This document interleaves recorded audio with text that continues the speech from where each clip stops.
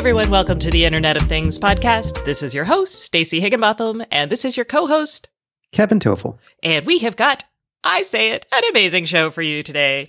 We're going to talk about Amazon's new drop-in feature, adding more context to Google Home, Apple buying an eye tracking firm, and we're going to do some thought experiments on ransomware. Plus, we've got a new fund for the IoT, and I've got a review, woohoo, of the new Eero routers. Our big sponsor this week is TE Connectivity. You're going to learn more about the smart kitchen from them. And then we've got a guest, Daniel Elizade. He's going to explain how to build and manage connected products. So stay tuned. And now a message from another sponsor, Affiliated Monitoring. If you're hunting for a subscription revenue model for your IoT business, you need to hear about Affiliated Monitoring. In response to a trigger from any connected device, Affiliated's professionally trained live agents can follow a protocol and reach out to your customers, their loved ones, and local emergency services. Affiliated works with hundreds of smart home, security, health, and other IoT businesses. Visit affiliated.com/IoT to read a case study on how they helped a connected car startup turn an idea into a thriving business with a $100 million exit. That's affiliated.com/IoT. Whew! All right, let's get into our show this week. Speaking of show, next week we're going to have the Amazon Echo show, but in the meantime, we should actually talk because some of the reviews are out, and I don't know, I felt like they were like, it's got a Madam A, but the screen and design are kind of still funky. It was a mixed bag in the reviews, and it's funny because the hardware itself, people did complain about the design, felt it was chunky, blocky, etc. And it actually brings me back to the very first Kindle device, which was also very angular and odd. You know, I don't know if you remember that, the beige Kindle. Oh, yeah. Well, think about Amazon. Even its website is not like pretty, you know? It's blocky and chunky? Well, it used to be blockier and chunkier. I mean, Amazon is not, they are not here to design things. They are here to sell you things in the most efficient and cost-effective way possible. That they are. Again, I did not order one. You did. And you should have one like probably right after the show. It's going to be delivered. Oh, no. UPS comes to my house at 1:45 to 5:45. Oh, I'm sorry. Well, you're getting one. I'm not. You know, I could see, again, from going back to like the original Fire TV that has the cards for Madam A on the screen. There's a benefit to that, especially like for a bedside device and so on. And for people who maybe are not tech savvy and want to keep in touch with family, you know, 2 of these Echo shows would be handy. But I don't know. I will say this. Amazon continues to evolve the whole smart home product line far faster, both hardware and software, than anybody else on the market today. And I give them credit for that. I agree with you. And they're really working hard to say, hey, is this working? Nope, kill it.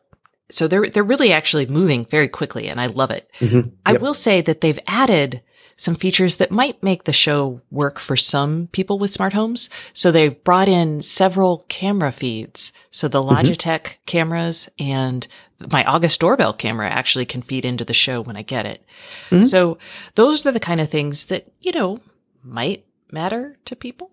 Yeah, no doubt. No doubt. Rather than have, you know, pull out a smartphone and look at the feed or whatever. I mean, it's just easily accessible, you know, if you have the show in your room. Although what I will say, and what I imagine Google will do in response is, you know, the Google Home doesn't need a screen because you can use the Chromecast on your TV. If you have that always on, boom. Suddenly now you can just be like, oh, you don't need a device with a dedicated screen. Just send it to your television.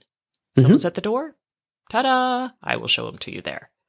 So I don't know. That's kind of where I see probably Google heading in that direction. There's pros and cons to this. I mean, obviously, if your TV is on watching something, you don't want it to be interrupted with, you know, right, someone at the door.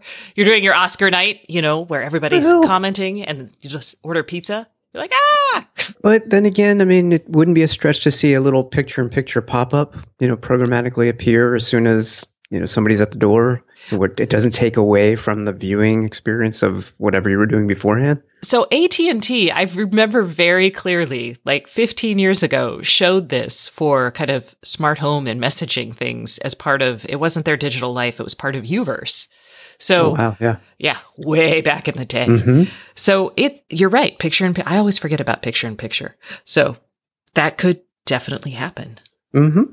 We should mention that we talked about the Google Home stuff because Android Police did a teardown of the latest app update for the Google Home, and they noticed a couple things. They noticed Bluetooth support, which, woo, that means you can pair more devices to this thing, more speakers.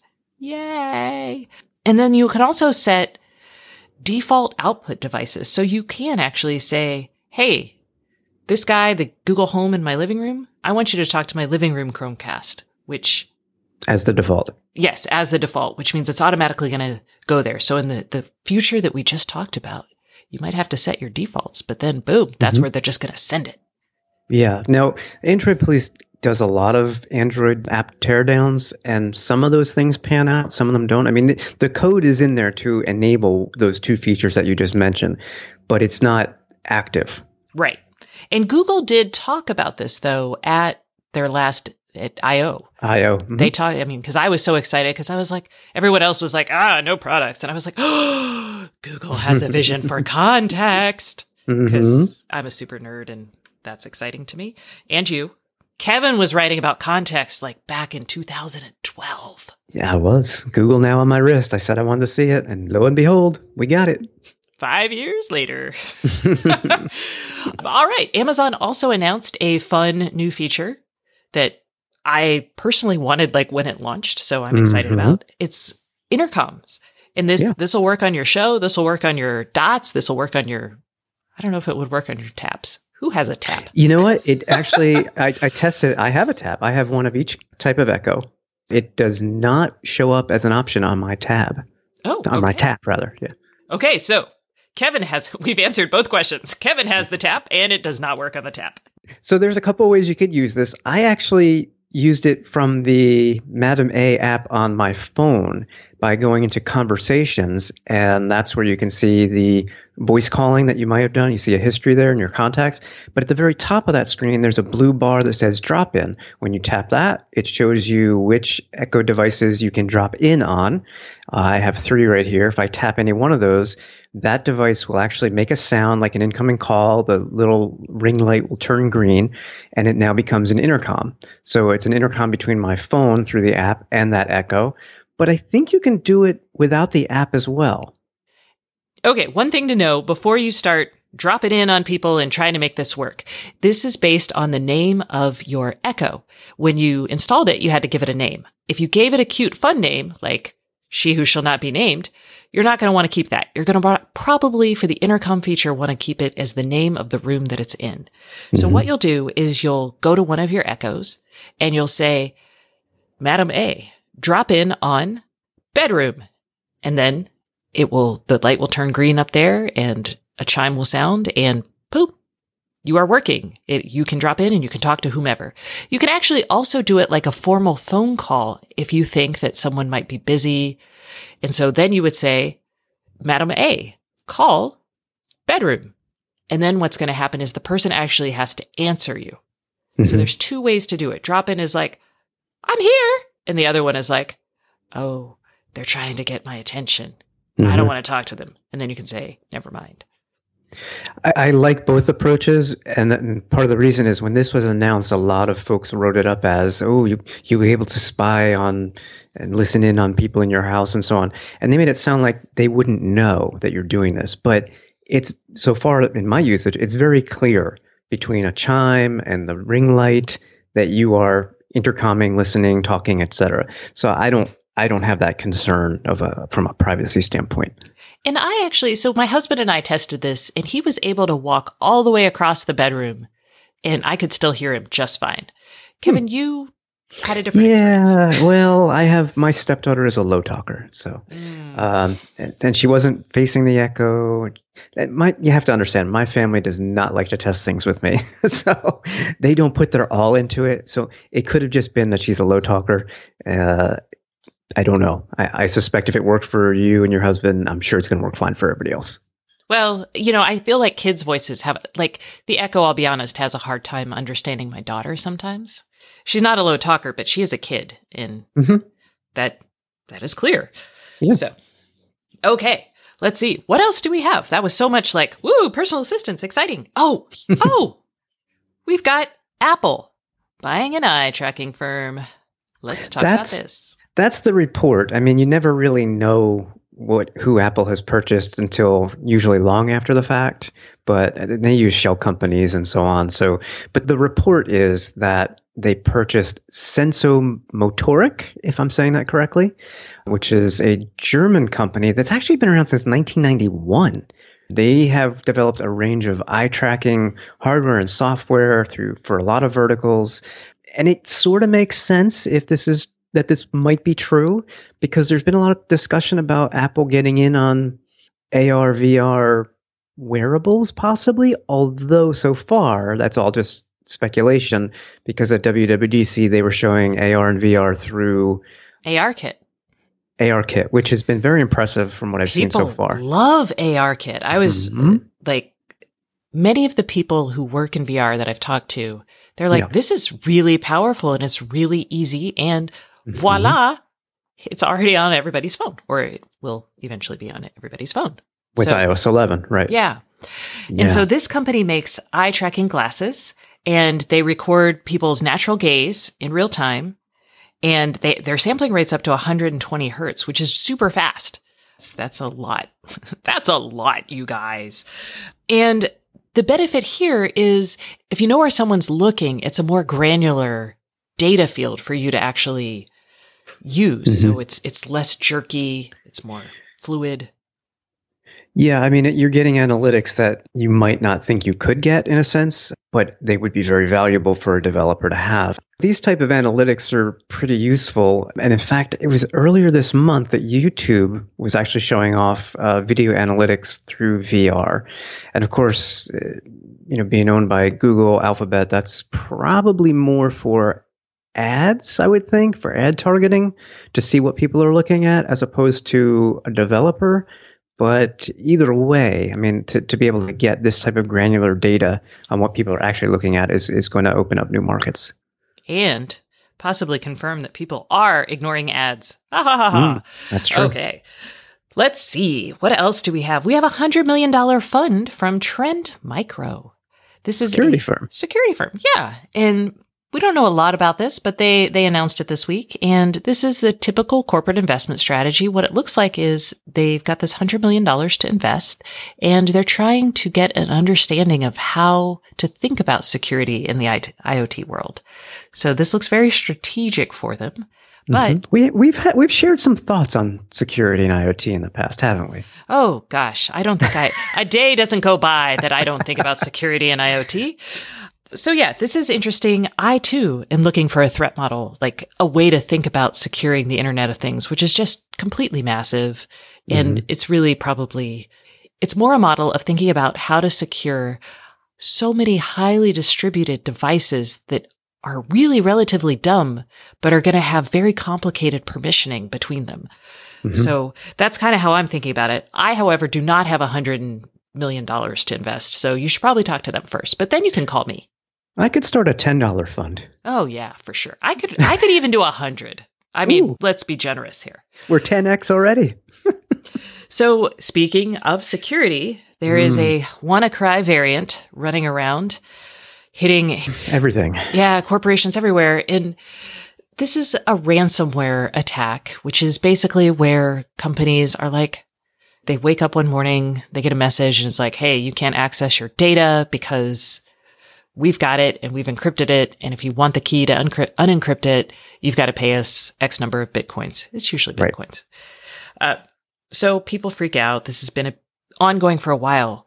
What I predicted late last year and included in my annual predictions is this is going to be a big deal for IoT, not necessarily for attacking individual consumers, but for attacking those companies and saying, hey, if you want your thermostat to work, pay this many Bitcoins. Maybe it would attack consumers. It just feels like not very scalable. No, it's not scalable. To me, it's the cloud-based IoT service providers that are at risk. And it wouldn't be, hey, do you want your thermostat to work? It would be, do you want your 10 million customers' thermostats to work?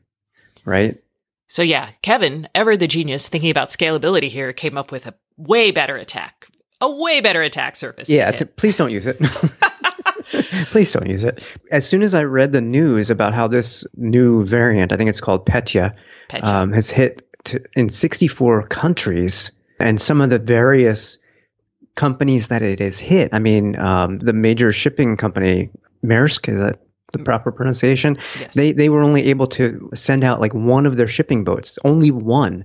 And then they're like one of the largest shipping providers around the world as a result of being hit by this. It got me thinking about, boy, the IoT service providers better not get locked out. Just think of the scalability of how many people would be impacted if a Samsung SmartThings platform was locked out at the top. A Wink, a Nest. I mean, there's just so many. Well, especially if it has a ransomware kind of attached to it. It's one thing if your device doesn't work, right? So if you get a message saying, my device doesn't work, you're like, son of a gun, and you get kind of frustrated. But if you got some sort of message saying, hey, this platform has been compromised, and until Samsung pays us X dollars, all of your data belongs to us. And then I would say that's a different level of freak out, because you're like, oh my God, who has access to like when I'm home, when I'm not home, my security alarm? That is a very, even if they're attacking the provider and not the consumer directly, that's going to freak people the heck out. As it should. Yeah, as it should. I think, these types of attacks are less about getting the data, although I share your concern. I'm sitting here going, I walk up to my house and I can't unlock my front door now. And neither can any of the other 3 million people or however many that have the same lock as me. Yep. I'm like, I don't know how else to say this, but yep. Yep. That's true. Now, you do still have a key, so you could use your key. I don't carry it. I have my watch or my phone that has the app. It's a quick set lock, right? It is. Just use a screwdriver. Oh, I can't believe you went there. It's true. I have a quick set lock, but it's pretty easy to break. From you don't even need a Z-Wave screwdriver. Yeah, you could just use a manual one. Thanks. I'm changing my lock now. You're like, great. Stacey, did you send this to me? You did. Okay. So not mocking it locks anymore, but this attack is really scary. It's spreading very quickly. It's part of a new type of attacks, just like WannaCry was.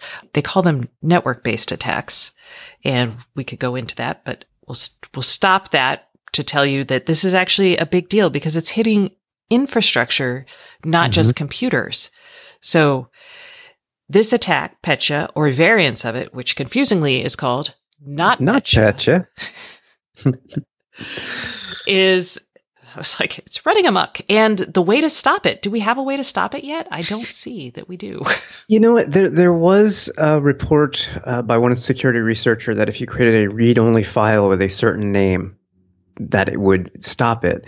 And I know that one email provider, I think in Germany, has disabled the email address of where you're supposed to send the Bitcoin. But that's a problem because now even if you wanted to pay it, you can't. So that doesn't seem like the smartest solution to me. Yeah, that I saw that and I was kind of like,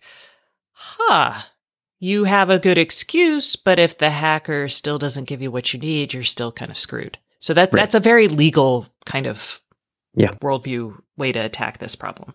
It's a big problem. And once again, it highlights how unready we are to actually move everything online and how the old security models are now being exploited because we haven't adapted them to this world. So things like, how do you patch stuff? How do you deal with problems when they occur?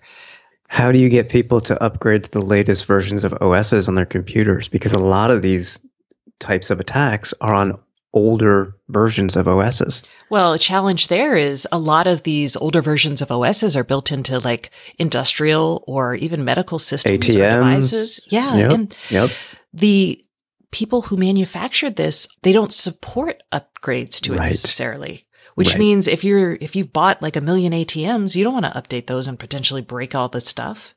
You really want your vendors help there. And if the vendor's I didn't know. I just had this conversation with my son who works at Wawa, which is a convenience store chain on the East Coast. And we were discussing 2 nights ago on the deck. I said, what systems do your point of sale systems take? They have touchscreens for ordering at the deli and all that. He's like, oh, it's Windows 95. And I'm Holy moly. That is not supported. I said, if I knew what I was doing, I could come in there and, attack these things with a virus. He's like, well, you just have the point of sale system that may not be connected to our corporate systems, yada, yada. I'm like, but what if I held them ransom across all 665 stores and you couldn't take orders at your deli? How much would that cost your store? And then all of a sudden he got silent. Yeah. Not to mention stealing people's credit cards. Well, these, you don't pay at those terminals. Okay. I was like, in this case, yeah.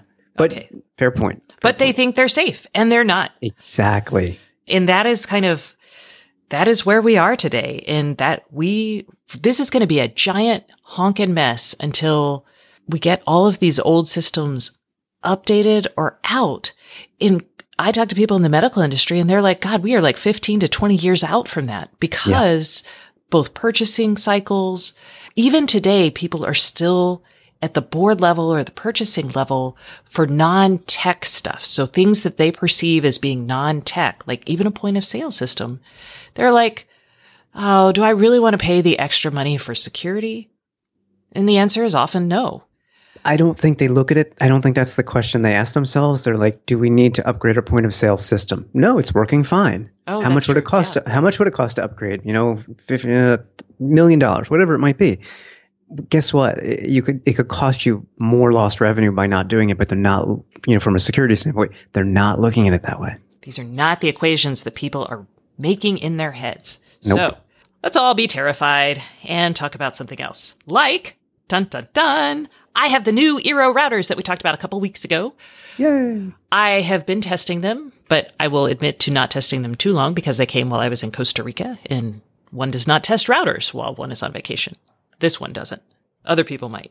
So these are the new Beacons and Eero Pro routers, and they are more powerful. The Beacon is smaller and plugs in. So it's kind of like the Plume. So you're like, oh, I need a little bit more Wi-Fi coverage. Boop, I'm going to plug this in. There's 2 things I can tell you. One is I could go all around my house. Well, I did go all around my house testing like Netflix streams and that sort of thing, which seemed to be the biggest test I could come up with.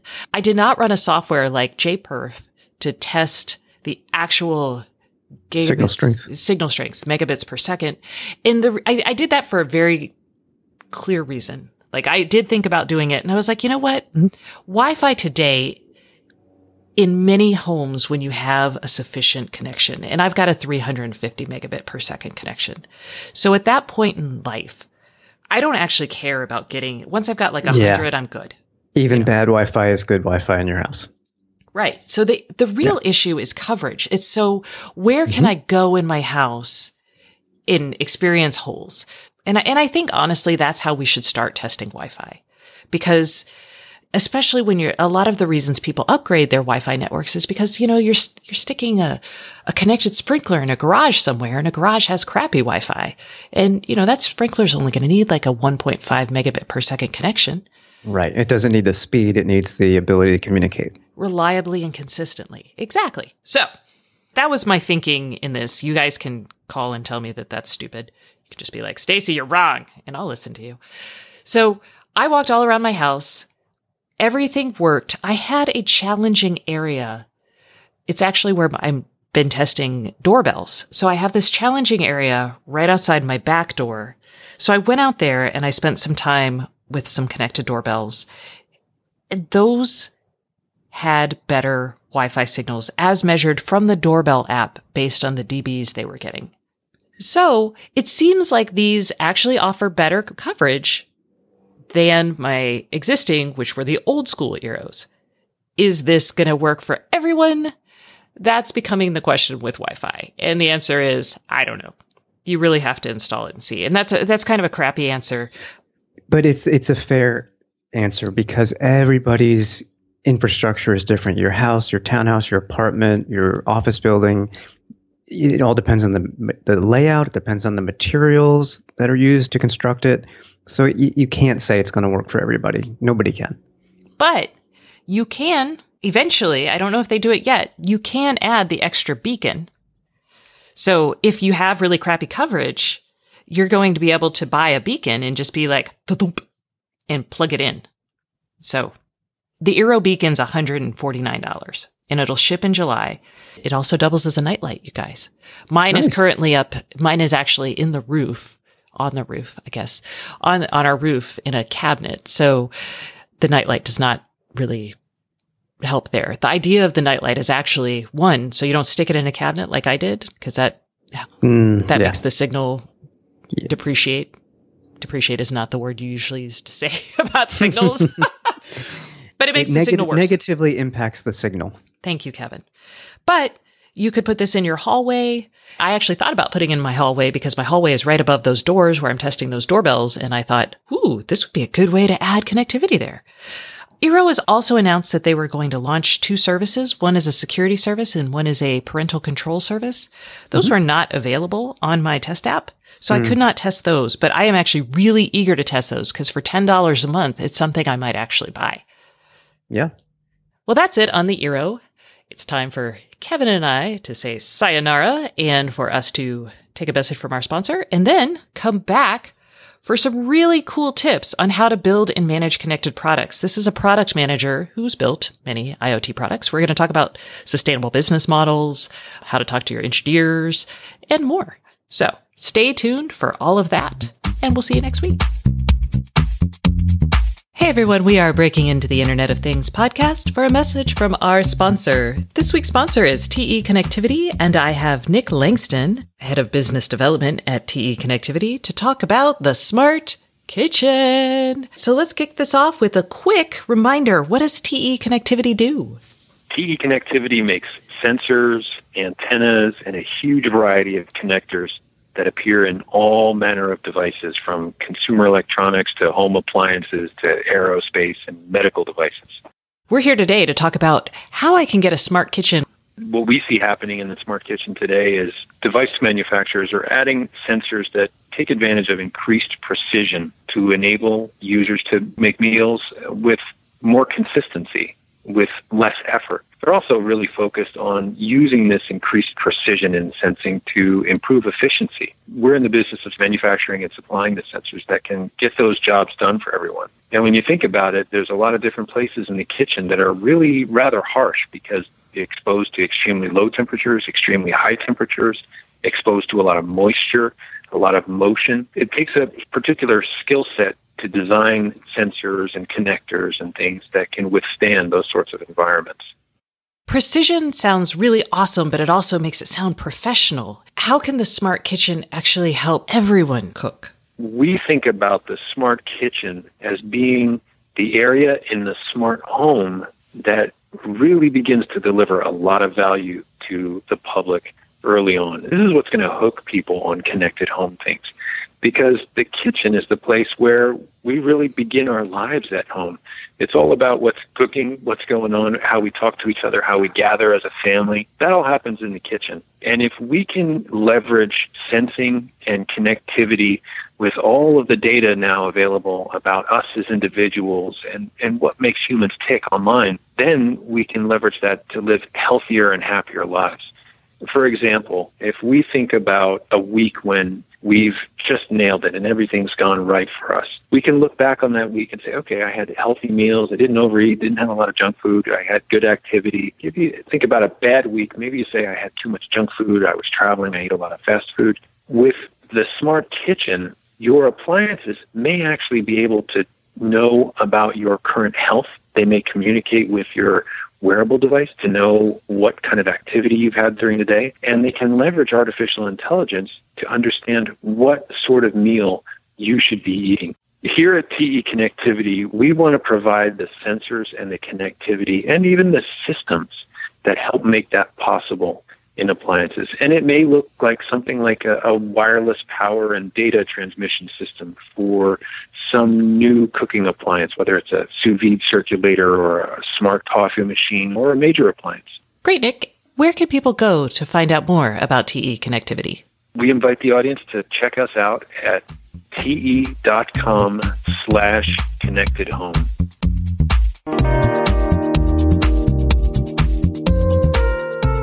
Hey everyone, welcome to the Internet of Things podcast. This is your host, Stacey Higginbotham, and today I have an awesome guest for you guys. His name is Daniel Elizalde. He is the founder of Tech Product Management, and today we're going to talk about how to introduce your own IoT products to the market, or how you should think about that if your company is trying to do this. So, Daniel, thanks for coming on the show this week. Thank you so much for having me, Stacey. I'm really excited to be here. I am too. I'm excited you're here because, my gosh, I see a lot of companies saying, hey, we're going to add IoT to the mix. We're going to launch a connected product. And then they do something and it's terrible. So I'm hoping that maybe this conversation will stop a little bit of that from happening. If I'm your boss and I come up to you and I'm like, Daniel, we need some IoT. Is that really the right approach? Yeah, that's a really good point because that's what I see a lot of the companies doing today. They hear that IoT has all this potential and all these opportunities. And then, typically the CEO comes down and says, we need an IoT. And they're really not understanding what it is. And my point has always been that as technology evolves, IoT is just a tool that can help product teams solve the customer's problems in a better, cheaper, faster way. So by understanding what problem you're really trying to solve, then you can analyze if IoT, with all its components and all its benefits, actually is the right solution for you. And once you have that understanding, then you can go through the product management process to understand all the different pieces, how they fit together, if there's a business case, if there's a technological case, etc. But it all starts with what problem are you really trying to solve?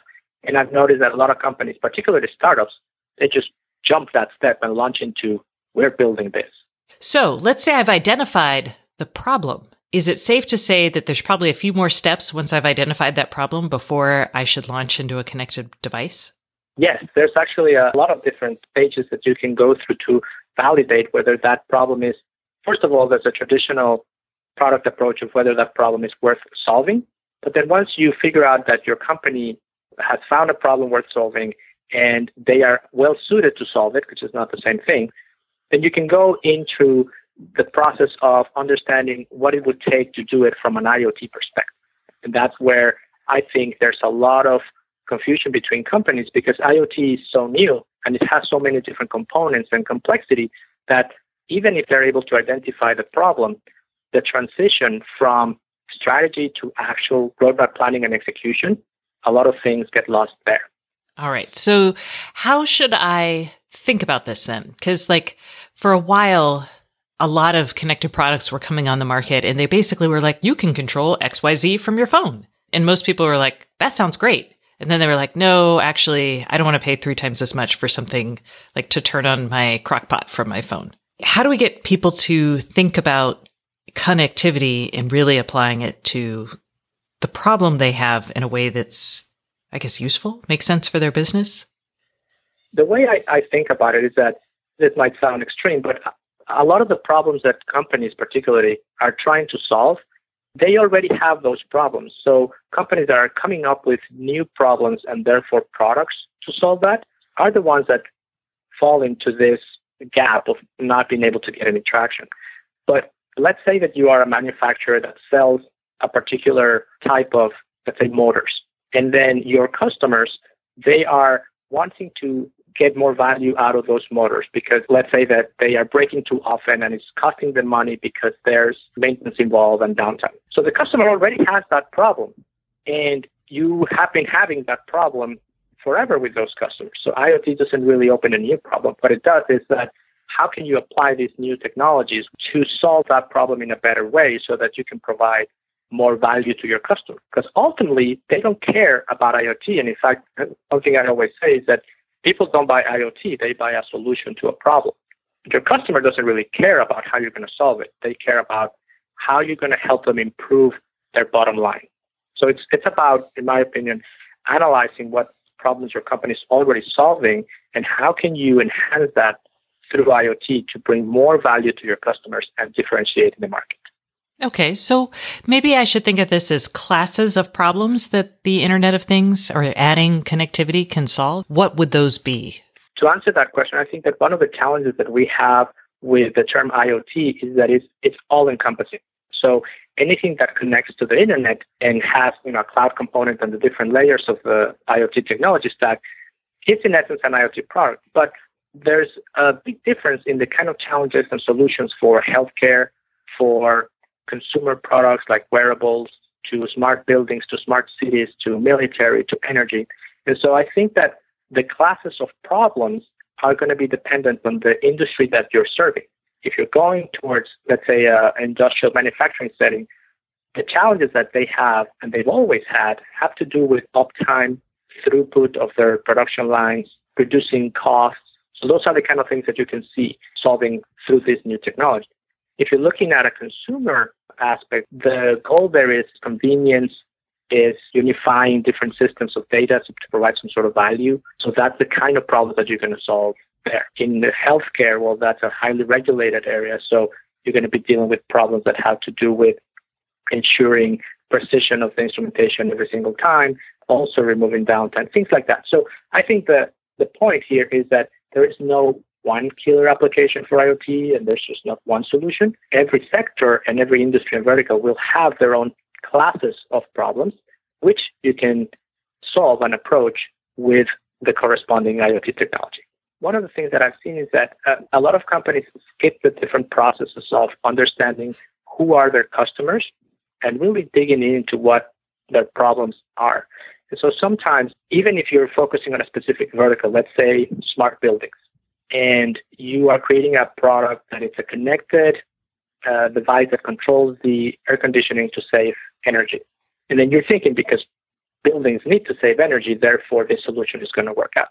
But it turns out that when you actually do some user research, it turns out that your main user does not care about saving energy that much. They really cared about, their toilets not being running in their building or their security in the building. So all of a sudden you have these companies that come in with ideas that like, this is going to save you a ton, so therefore you're going to buy it. But they are bouncing back from the customer because the customer is like, yeah, that could be okay if I cared about that problem. What I really care about is this. Let's get into this idea of business models, because I think a lot of companies threw out connected products and services without thinking about supporting them over the life of their product.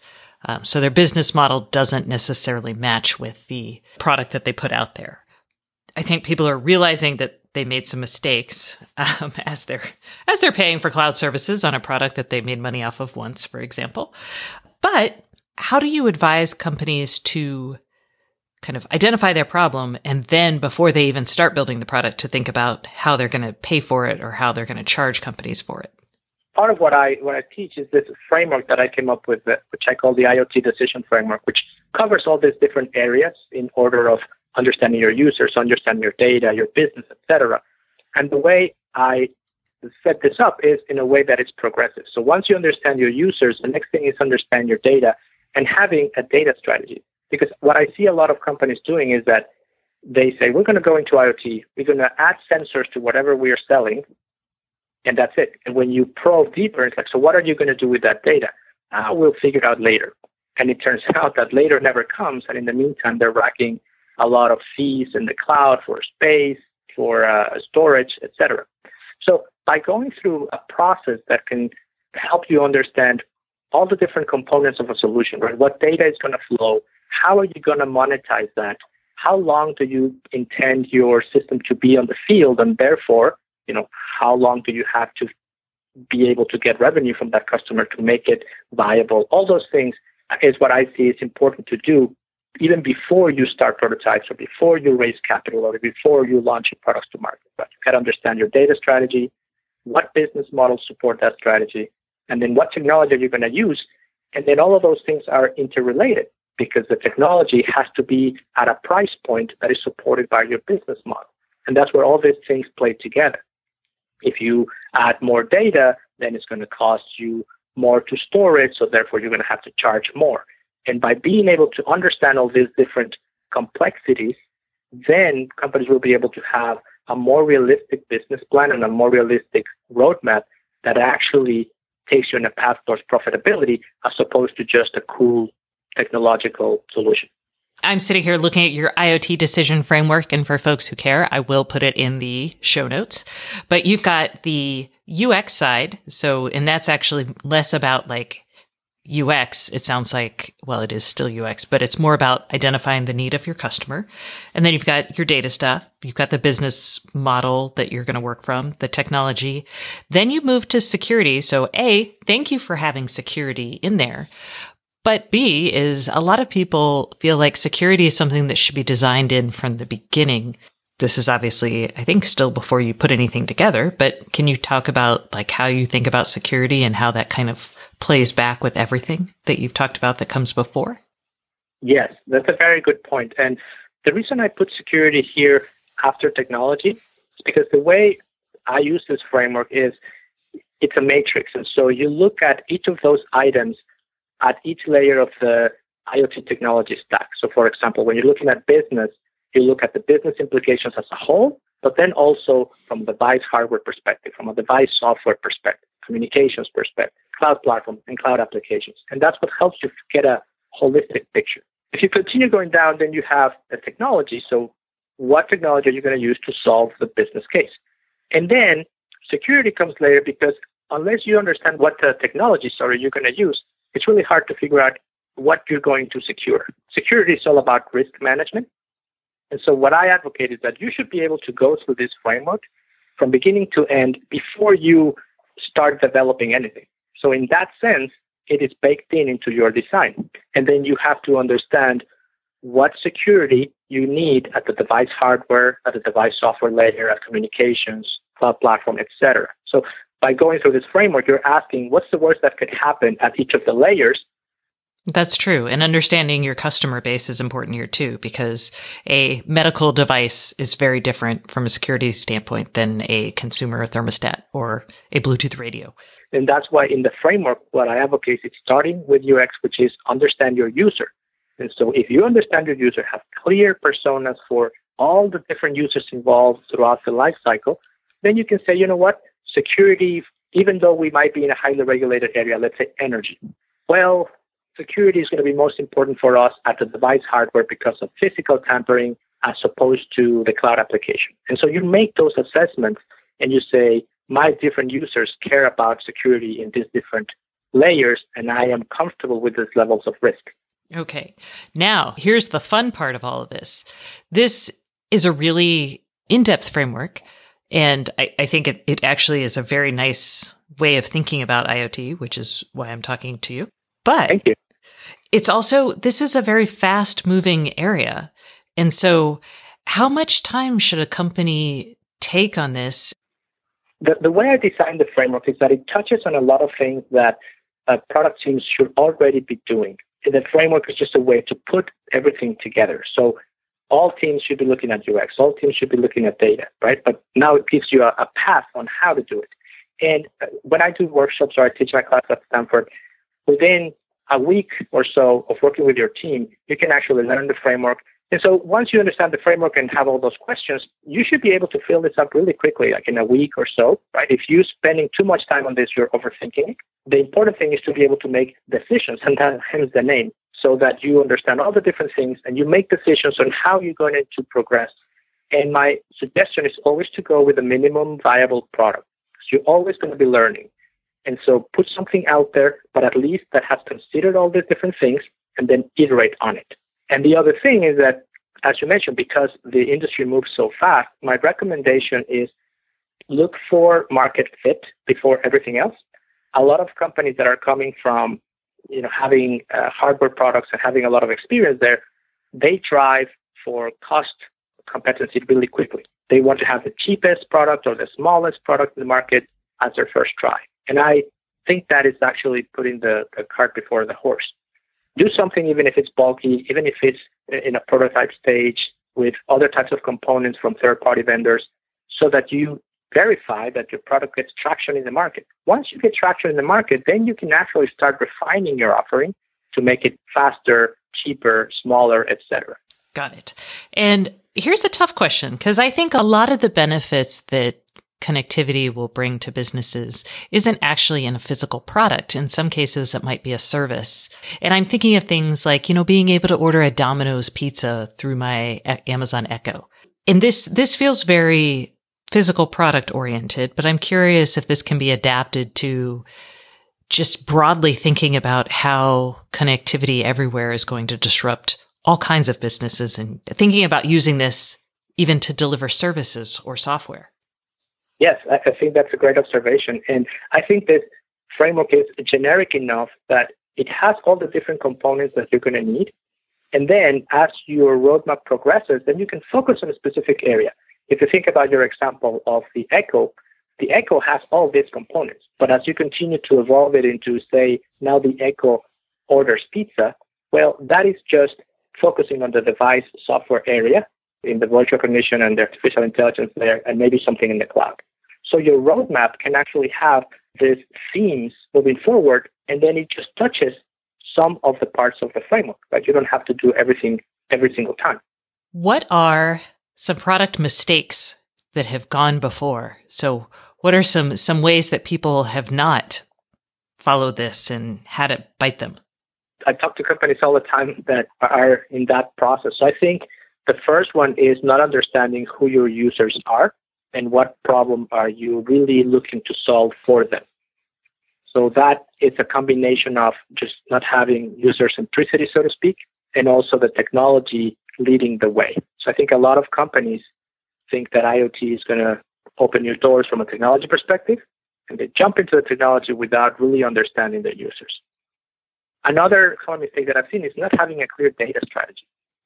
So the idea is that you can add sensors to things so that you can collect information to add some value. But if you don't have very clear what that value is going to be, it's going to be really hard to justify costs later or changes in your organization or anything else that's going to drive business out of that data, right? So you have to think that ahead. And other couple of areas that I think are often not understood correctly, security, we talked about it. But the other one, which is also part of the framework, is regulations. A lot of companies don't fully take the time to understand what regulations are going to impact their product, and especially if they're going to go to a regulated industry like energy or healthcare, right? They really need to know what they're getting into, otherwise their product is never going to get adoption or purchase, etc. But this is even true for other types of products. For example, smart buildings. Now you have to deal with building code, which changes in different districts and municipalities, and you have to have all these different things that are completely outside of the technological realm. A lot of companies just don't think about that. So my recommendation is, that's why I put it in the framework, think about it and get the right counseling to make sure you understand what the regulations are in the business you're going in and in the area, because regulation changes geographically. How do you ask your users what they want, especially when we're kind of in this place where it's like your users don't even know what they want yet, right? You give them what they need, not necessarily what they want. Yeah, I think that's a big misconception, and I'm glad you asked that question. And that's why I'm a big proponent of UX as a discipline, because there's all these techniques that you can do to observe your users. Your users won't be able to tell you what solution they want, but they can tell you what their problem is. And it is your responsibility as a product company to come up with something that solves that need for them in a way that makes sense.